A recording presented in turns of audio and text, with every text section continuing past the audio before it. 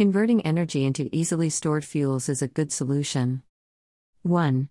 Water electrolysis and hydrogen production, potentially as intermediate storage, conversion utilization rate of up to 63%. 2. Conversion into synthetic methane, 3H2 plus CO2CH4 plus 2H2O, also called P2G, conversion efficiency rate of up to 57%. The methane is stored in subsoil storage tanks with almost no losses, resulting in an expenditure factor of 1.75 kilowatt-hours/K. WH. Hashtag energy storage, hashtag hydrogen, hashtag renewable energy, hashtag carbon emissions, hashtag net zero.